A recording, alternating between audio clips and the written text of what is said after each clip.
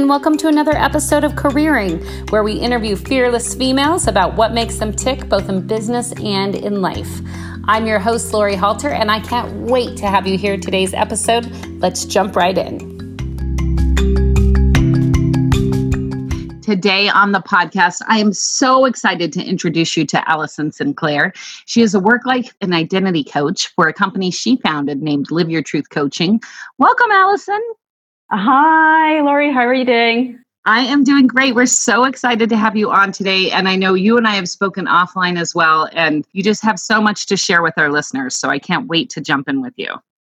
Super. Likewise. So let's start off by telling us a little bit about how you got to Live Your Truth Coaching and what brought you to found your own coaching business. Yeah, it's actually probably a few reasons.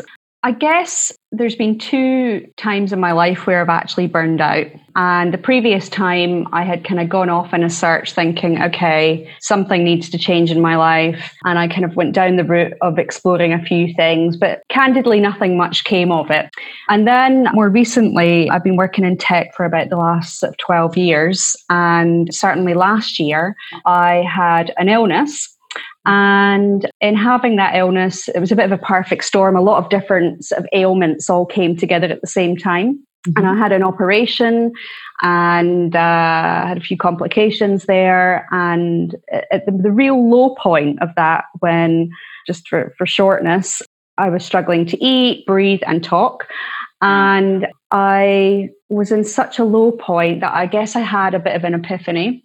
And it's quite a hard one to describe what actually happened, but I had a moment where I felt like somebody hit the pause button to make me stop or notice or just pay attention, in the sense that I felt that I was still moving and what have you, but the life around me had been put on pause button, almost like you see in a movie where they've hit the freeze. I can't remember if that's in like Star Trek or something like that, that they're able to move around, but they've frozen all the people around them while they make a getaway. Right. But yeah, no, I really had this moment of, I guess, awakening that went, something's really not right. It was a bit of a calling, I guess. And anyway, nonetheless, after my operation, I went back to work in corporate IT at Microsoft, and it was the last quarter of the financial year, undoubtedly one of the most challenging times of the year, that requires a lot of energy, a lot of resilience to close that year out. And having come back from this operation and this illness, I really found it incredibly hard. It was exhausting. I was felt so depleted, even although I had gone back, having recovered from the operation. And nonetheless, I muddled through. Mm-hmm. And I think during that process of having gone back, possibly even just a month or 2, I was like, no, something has to change here. And I think the first thing was recognizing that whilst I was so exhausted and feeling so depleted, that I couldn't think straight and I couldn't really make any good decisions about anything. And I thought, okay, well, the one decision that I can make is to take some time out and take a step back. And my focus really was all about how can I replenish myself? How can I rejuvenate my energy and get some sort of sense of vitality back in my life? But having been so run down, that was going to take some time. And that was going to take some changes. So I took some time out last year. And long story short, after, employing various approaches to rejuvenate myself and try to bring myself back to a place of wellness, I thought, okay, so what next then? And I had already done some coach training at Microsoft, and it was not necessarily performance related, but it didn't necessarily have the breadth and the depth of approaches and tools from a sort of person-centered psychology standpoint that I was looking for. Mm-hmm. So I decided to retrain and to do and study transformative coaching, amongst a number of other courses along the way. Some have described me as a course junkie because I get excited. I want to learn about that. But in doing that coaching course, that was a real revelation and a real journey for me personally. But most of all was finally actually finding what truly resonated with me, that felt really congruent to who I am, what I care about, and I guess what lights me up and what gives me joy.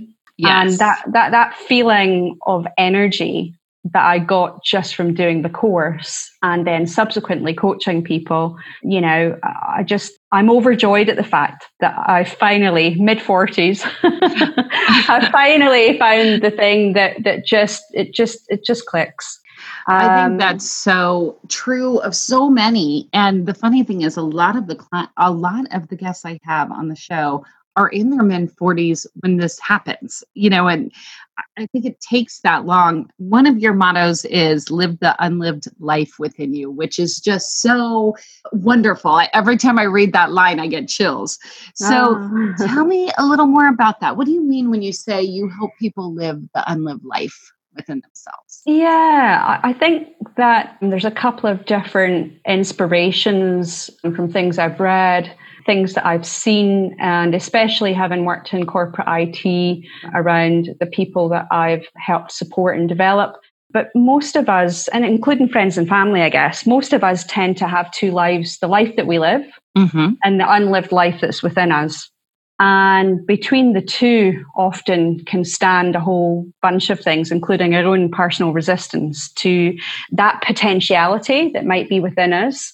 Right. Because it's kind of unknown. And, I certainly think that that's what triggered a lot of the changes that I've made is the gap between those two lives, the life that I was living working at Microsoft and the life that I'm now living as a coach, and the creation of that new life. But previously that inner tension and that conflict, it's very difficult to pin it down, to know what it is, to know why it is that you keep feeling it, and to really truly identify what it means for you and perhaps what action you might take off the back of that realization or getting that clarity. Yes. So, and it's often easier for us to see that gap in others than it is ourselves. You've got a family member, you've got a friend, and you feel they're not living their truth. Yes. And don't you feel like you can almost see it? I think you're so right that you can't pin it down, but when someone isn't living their truth, it's almost about the way they're going about their daily activities, right? It's a different energy. Absolutely. Yeah. Well, I know you talk a lot about stopping the suffering at home or at work. And when we first spoke about this interview, I just thought that was such an interesting concept, like the idea of stopping the suffering at work. What would you say, especially among the women who you're coaching right now, what kind of are some of the top concerns? What are the top things you're seeing when you see women come in who seem to be suffering between life and work? Yeah, it's a lot of things, but if we were to imagine a funnel, some of the things, that I'd put in that funnel to simplify my answer would be, am I being enough? Am I doing enough? Am I enough? And all of that comes from some kind of assumed expectations or ideation of perfection, of how things should be. But to boil it down into two simple words, the common theme that underpins no matter what presents on the outside that somebody's telling me, what they're feeling, when you really peel the layers of the onion in the coaching, it comes down to self-doubt. Yes. And the self-doubt, it just over and over again. And even sometimes in coaching when I'm not necessarily thinking it's self-doubt, right. the paths tend to sort of lead straight back to self-doubt. Interesting.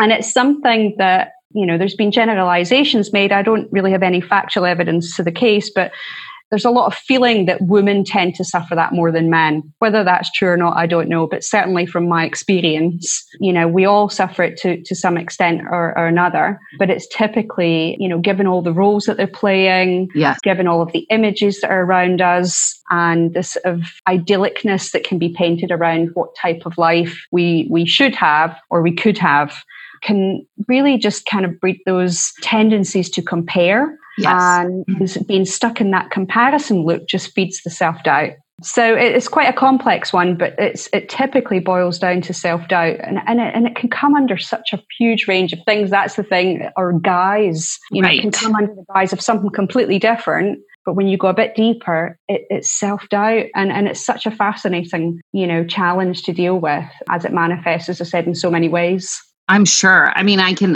can see that even in my own life and in the discussions I've had with my friends. I think you're absolutely right about self-doubt. As I'm thinking as you're talking through a lot of the discussions I've had over the last few weeks, and it really does, especially with women, as you stated, come from we're not enough, we're not doing enough, we don't have enough. So what are some steps that you take both your clients through, but also maybe our listeners right now? What can we do to kind of stop that cycle and uncover what it is that we want so we can make change, especially in regards to self-doubt, as you're discussing?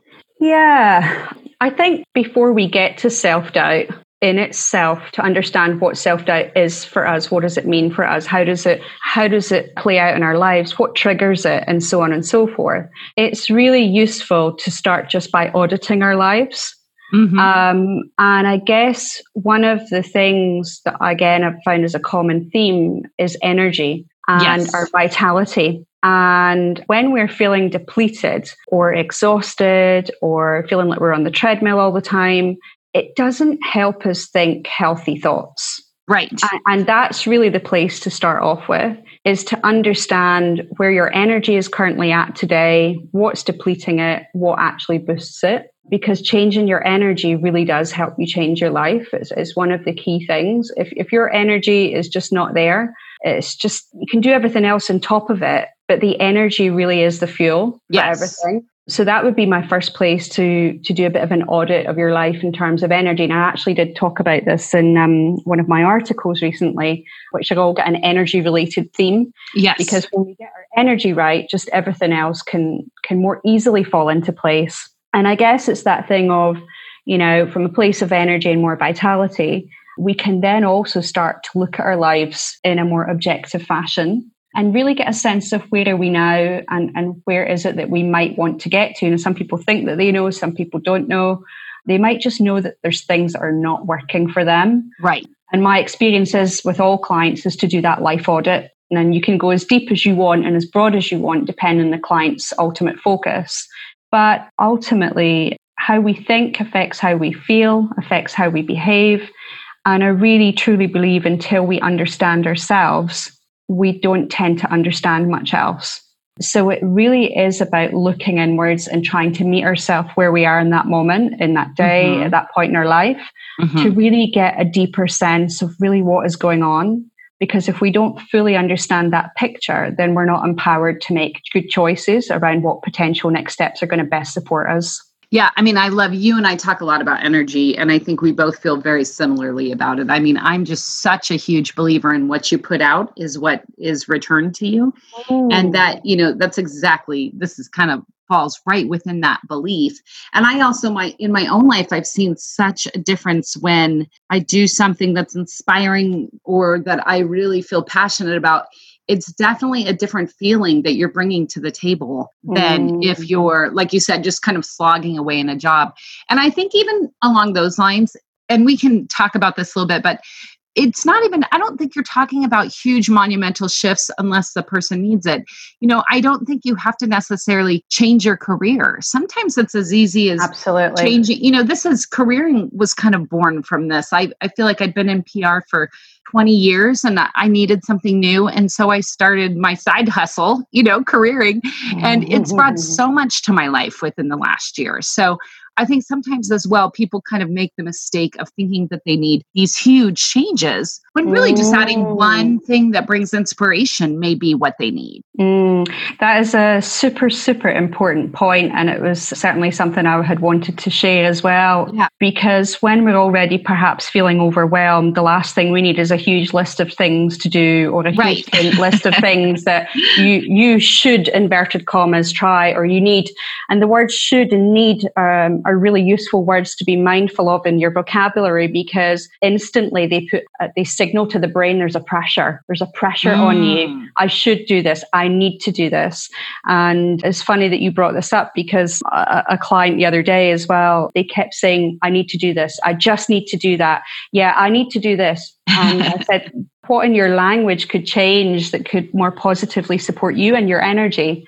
And just changing that need to, I could do this. Yes. I could do that. It makes it feel more of a choice rather than a pressure. And that changes our energy and can help support and change our mindset. But I completely agree with you. Everything is actually about simplifying, but finding those really simple things that work for you. Yes. Not let's add 10 more things to your day when you're already, strapped for time. You're already, running around like a headless chicken. It's just counterproductive. And it's a point that a lot of people forget because they're so keen to make a change, or they're so keen to have something shift, that they put all these things in when actually they maybe only need to do one or two things. And again, it's very much that, speaks to chaos theory or the butterfly effect, as a small change can influence a bigger change later. Mm-hmm. I think that's very true. Yeah. Well, and you're a busy lady. You founded your coaching business. You have a really, really vital, like you said, vitality. Speaking of vitality, your home life. So tell me, what are some tricks that you use in your own life to kind of keep some of the things that you go through with your clients alive in your own practice and your home life? Yeah, it's funny because I'm writing a few things about this at the moment. And I have to confess that, over the years, I have tried and explored so many things as a quest to finding out what works for me. On that quest, I very much approached it, from the point of view that everybody outside of me knows better than me. Yeah, interesting. And really, most of the time, they don't know better than you. You know better for you. Yes. And there's a real need for us to listen to our own voices and trust ourselves, find a way to create space, to create silence, to hear ourselves and listen to what it is that we think, what we feel, what we know. But nonetheless, on that journey, I did come across lots of fantastic things. I guess I could say I have a kit bag of various tools that I like to come and pull from, depending on how I feel. I guess you could argue it's like, depending what mood you're in, you might want to listen to jazz, or you might want to listen to something like, really upbeat because you're doing a workout. So I really pull from those that kit bag, depending on what's going on. But if I was to distill it down into a few things that are the main sort of fundamental go-tos, would be number one would be sleep. Yeah. And having sleep rituals to go to bed at the same time every night and get up at the same time every day, even on weekends. Your body loves that. And it just puts you in such a good space, that consistency in terms of our biorhythms. Yeah. Drinking water for energy to support our clarity of thought morning as soon as we get up, to really help flush our organs and waken them up hourly, to really not just hydrate ourselves, but even, for example, when we're feeling stressed out and our cortisol levels are going a bit crazy for whatever reason, water helps dilute that a little bit. Interesting. It helps take the edge off, whereas if you're going to have caffeine, it's going to do quite the opposite. That's when I have such a hard time with drinking the amount of water you're supposed to on a daily basis. And it seems so simple. It should be so easy. I think, again, it's to come back to the point of everything that I'll share today is not saying anybody should do it. Right. It's more offering suggestions, because sometimes half the battle is knowing where to start. I think in this day and age, we have such access to a plethora of information and resources, which is fantastic. And it does say that there are lots of things that we can do or that are available to us to do. But trying to, again, distill that down and simplify it, something that you want to do, something that's easy to do, and just something that you enjoy doing, can be a bit of a journey just to find that and refine it for yourself.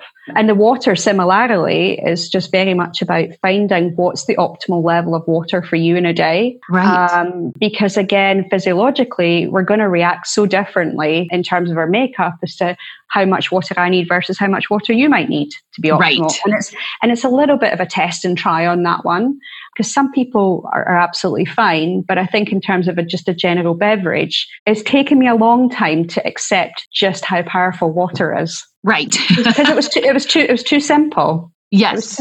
I thought it needed to be something more complicated.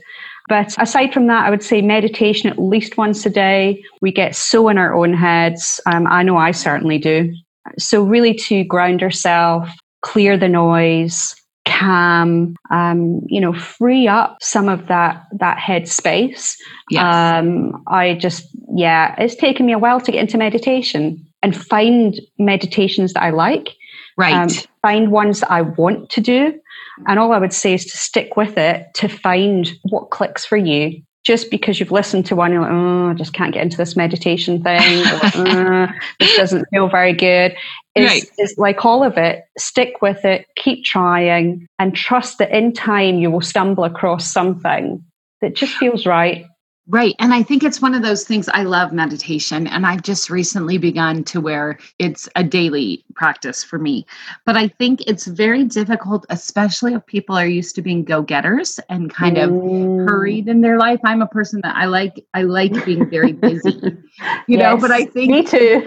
yeah, it's kind of the balm to that though. So I think your point of just continuing to do it is so well heard by me, because it was really, there were some days that I would pull myself into the room kicking and screaming because I didn't want to, but I feel like that's the time when you need it the most, right? Yeah. And it's even like finding what time of day and what space you can create in your day that you're ready. And it is like everything in life, in terms of my own personal experience, a lot of things will present themselves over and over again. It's like that piece of advice that you hear from those closest to you, but then somebody you don't know gives you the exact same advice, and suddenly it's the best advice you've ever heard. Right. You know? I'm very good at that. Because you're ready to receive it, you're ready to listen, you're open to it. And sometimes, you know, we create lots of resistance, which is again counterintuitive to what it is that we say that we truly want. And that's a little bit of an example of it. We have to try to, in my experience, we have to try to just give ourselves space and give ourselves time to trust that when we're ready to find that right meditation, we will. Yes, I love that. Just patience. Have patience with ourselves. And I think that's another big area that women miss. Just have patience with everyone else but ourselves. It's quite incredible, actually. And that's where the self-doubt can also be tied in with a difficulty in trusting ourselves, a difficulty in being compassionate with ourselves, whilst all the time we offer those things freely to others, but not to us. So the self-doubt and the self-worth very much feed into those. And it all stems back from a lot of our programming from that 0 to 7 years of age that we've got sitting in our subconscious, some of the memories, the habits we formed, what mood we're in. There's a whole bunch of things that can really affect how we think and how we feel and how we behave. Hence back to what I was saying before about really taking time to explore ourselves and really taking time to know ourselves. And it's not an overnight job. Right. It takes time, but to slowly take small steps is probably one of the most helpful things I think that I certainly did for myself. I guess the other things just to round off, apart from sleep, water, meditation, is exercise, activity and outdoors. I'm a massive fan of outdoors and going on a hike, going on a walk. But getting out in nature, I find it so incredibly grounding. Just the moment I've stepped out, side, I instantly feel better. Yes. And finally, I think this kind of encompasses some of the things I've spoke about already, but finding ways to create space for ourselves within the day, be that 5 minutes, 10, 15, an hour if we can afford it, that belongs just to us, that's actively for our replenishment. Mm-hmm. We might think, oh, well, we're going to replenish ourselves by going to sleep. Right. So I'll replenish myself when I go to bed tonight. But it's not the only form of replenishment of our energy, of our nervous system that we need in order to function well. And building some either ritualistic habits in the morning or at night or it's at lunchtime, that's just your space, and stick to it and look forward to it and ring fence it and have the boundaries around it that protect it should somebody try to get you to shift it. Yes. And do something else is the most important thing that I've found is super helpful, because then it's an act of self-love. Yeah. It's an act of self-compassion and saying, no, actually, I need this time. I need this space. And I'm going to be better for having this time or this space to do whatever, acts of self-care and replenishment that really nurture me, that actually I end up being able to show up even better with that person who wanted to talk to me on that call about X, or somebody who wanted to spend time. Again, it comes back to changing my energy. I think that is so important. And one of the other things I've started on a daily basis in the last year is I'll write down the 5 things I'm grateful for each day. And what's been really interesting for that is as I look back over the last year, the entries, they almost fall specifically into, 4 or 5 different categories. And I think this is a lot of what you're talking about. They fall into, kind of nature, family, friends, time to be inspired or writing or whatever that is, and probably meditation. But so it really helps for me to look back and go, oh, okay, these are the 5 areas where I feel the most vitality and I'm taking care of myself the best is when I'm, and so I think it just kind of goes along with what you're talking about, like find those patterns that are making you feel more energy and feel excited about your life, and then find ways to bring those into your each day.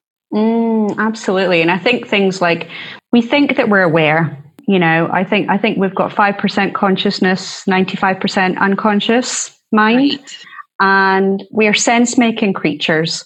So for every piece of information that comes into our life during the day, we're trying to sense make based on a set of rules that we've got from memory, from growing up, from what we've experienced, et cetera, and we try to do it quickly, in order to kind of keep the brain ticking over. So we leverage those old pieces of information and patterns to sense make quickly. So Allison, if there's one piece of advice or encouragement you would give to all the women out there listening who are chasing their dreams right now, what would it be?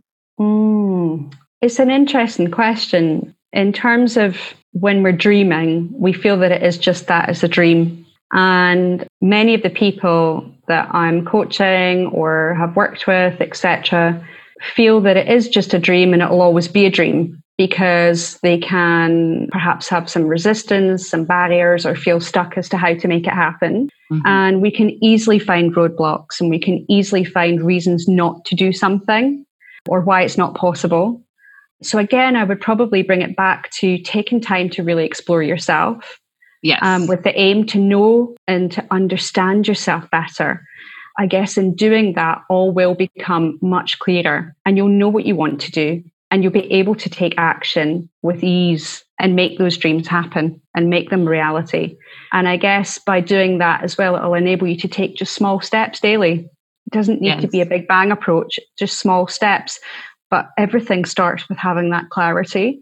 So if you're not completely clear on what your dream is, why you want it, why it's important to you, how it's going to change your life, how it's going to make you feel, why does it matter, and haven't done that exploratory work, again, our commitment to actually making it a reality can become a factor in it not becoming a reality.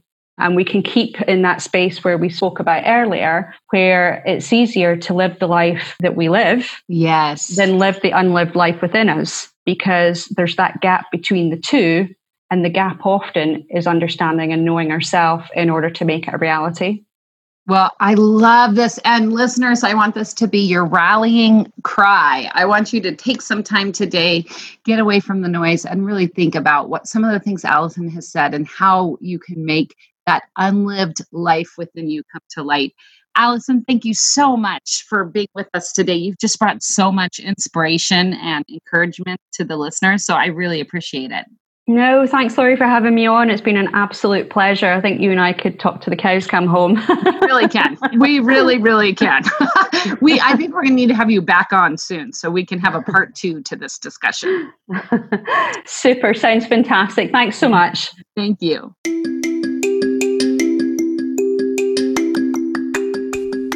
Thank you so much for joining us on the podcast today. If you enjoyed what you heard, please leave us a review or rating on your podcast player of choice. If you have a future female leader that you would like to hear on Careering, please leave us her name and contact information at the link below. Thank you.